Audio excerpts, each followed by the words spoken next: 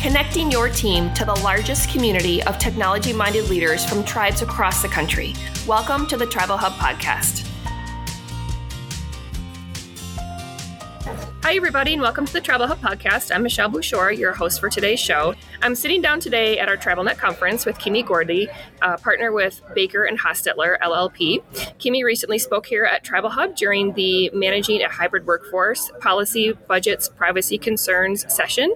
And thank you for taking the time to talk with us today, Kimmy. We appreciate it. No, thank you. It's a pleasure to be here. Yeah. Such a topic that affects so many different organizations. 100%. So before we start getting into some questions about your session and policy and budget and the hybrid workforce, why don't you give us a little bit of background about yourself and your work that you've done that pertains to this topic?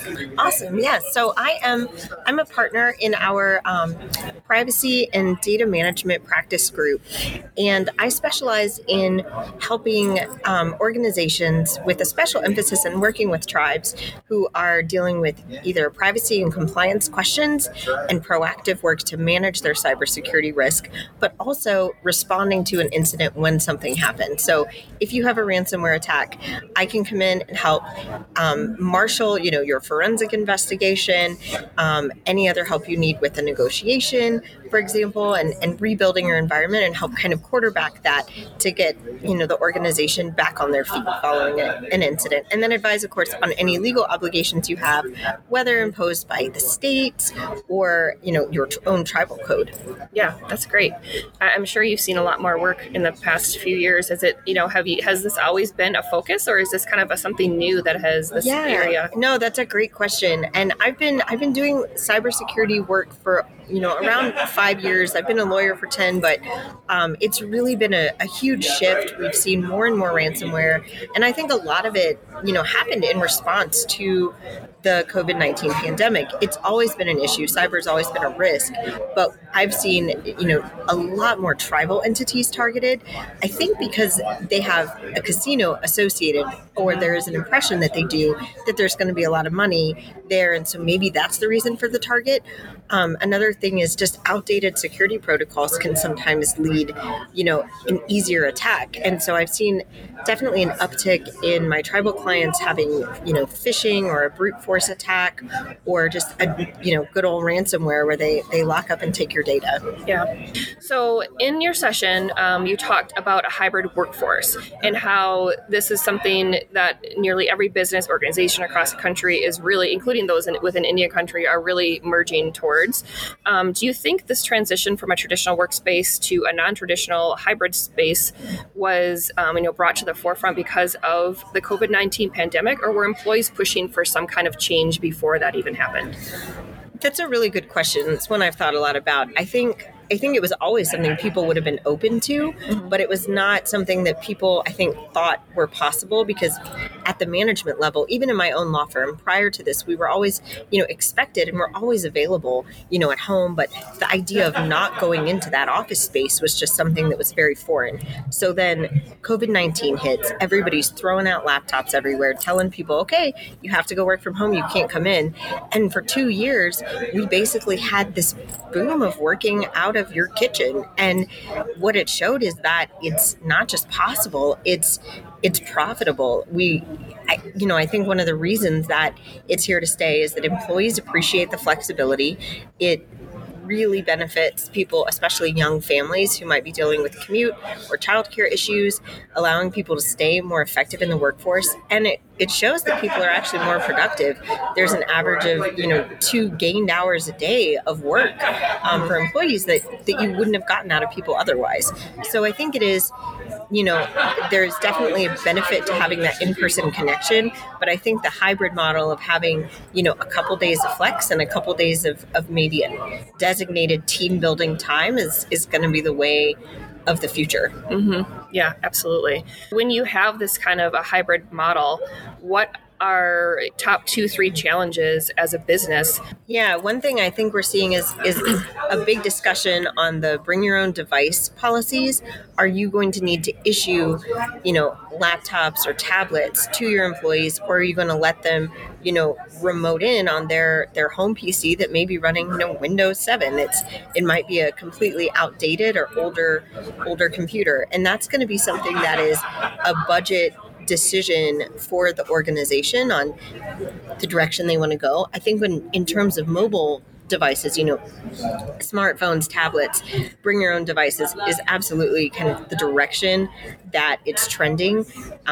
Everybody has a smartphone, but there's going to need to be a compromise in having certain security features. The key one there that's absolutely essential for any organization or tribe of any size is having multi-factor authentication.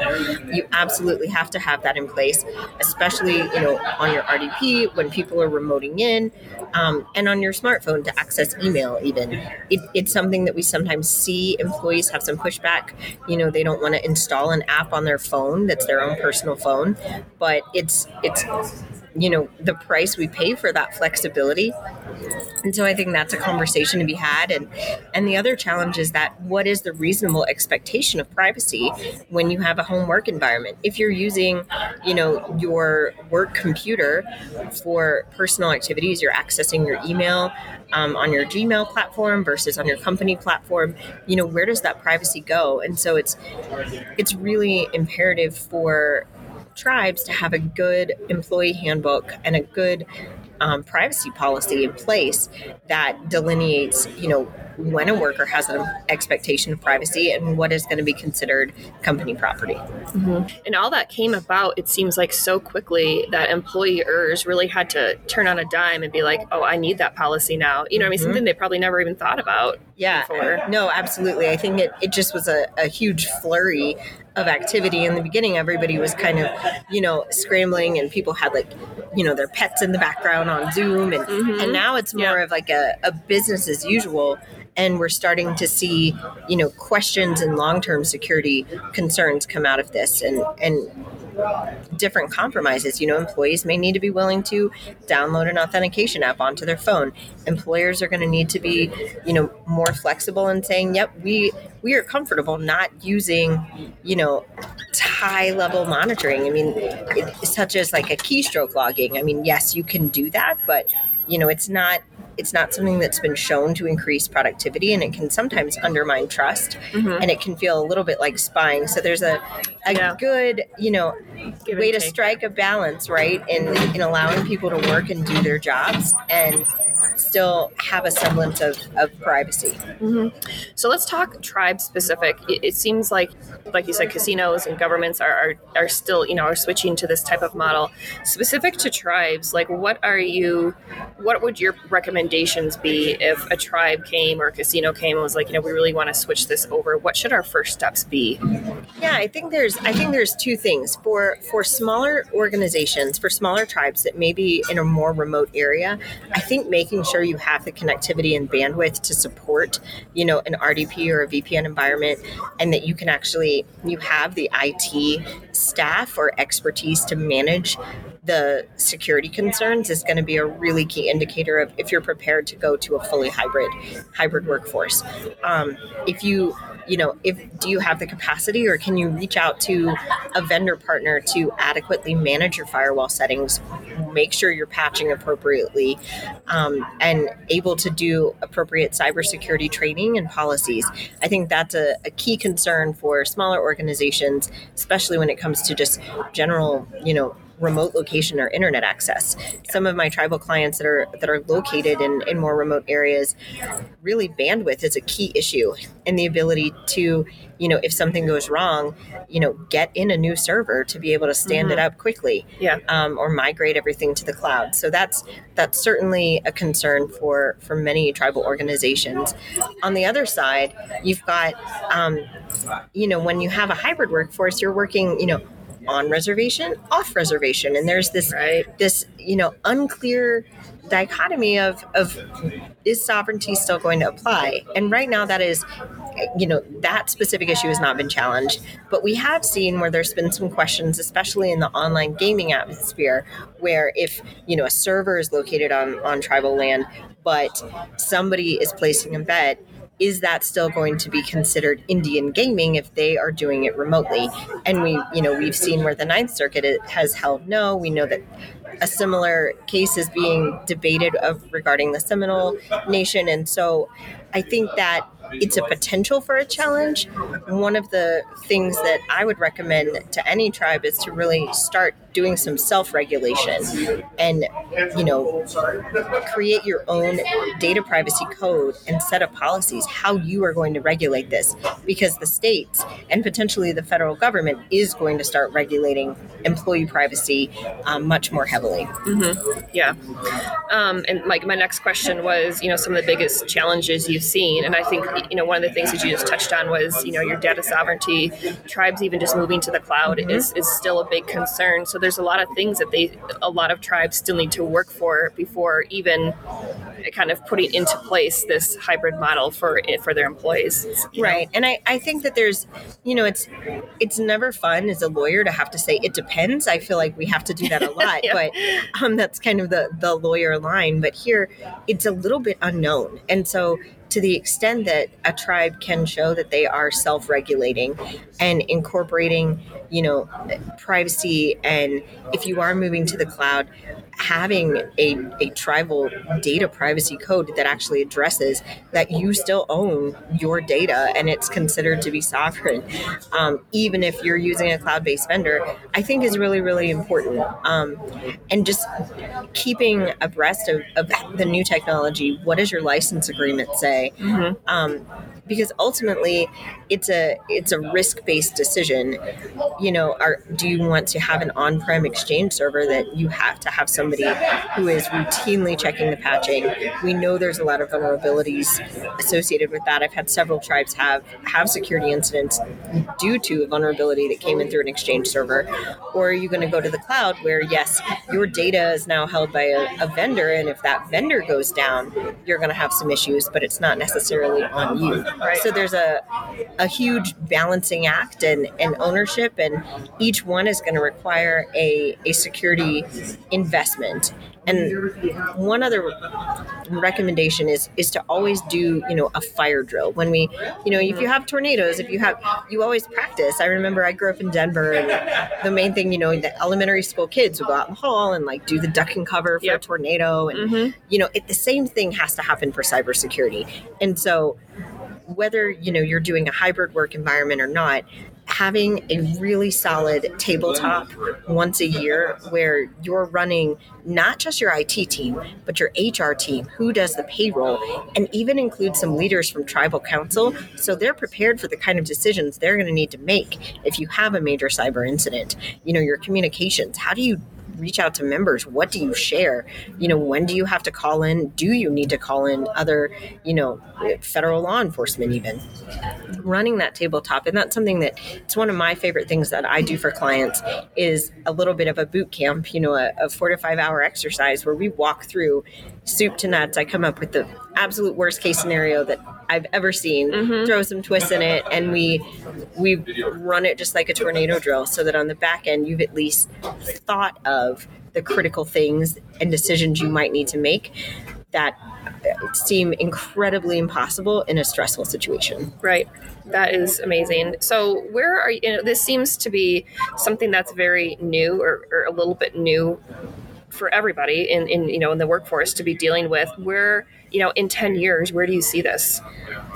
If you had told me that, 2 years ago, even we're almost on 3 years now, that my law firm would be, fully hybrid. I mean, before COVID, I was still using my dial-in, and I'm in a very large national law firm that, has a top tier data security practice, right? And I was using a dial-in, and the pandemic immediately changed it to where now, I see my clients on Teams or on Zoom. We see faces. It's so much more personal, and it's brought everything together.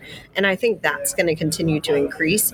I think there's definitely going to be some pushback, whether it's, why do you need to go somewhere in person to meet? Can you do this over Zoom? And there's definitely a relationship component that's so important for in person. But I think on a day-to-day basis, I think hybrid's definitely here to stay, and we're probably going to see, increasing use of technology. And the questions I think we're going to have in the privacy sphere are, even just in the messaging, right? I think about Teams chats, Slack, Signal, which offers some level of encryption. And then today in the new iOS update, you can edit your text messages. And so I think about how that is going to change from an employer perspective, and the new challenges that's going to arise if things go to litigation, whether it's in tribal courts or not. Everyone's going to need to have flexible policies that they can adopt on the fly. But the most important thing is still going to be staying on top of your basic cybersecurity tools and having, unfortunately, the budget to, pay attention to those key issues. Yeah. Finally, last question. How have you been enjoying TribalNet? Is this your first time here? Have you been here before?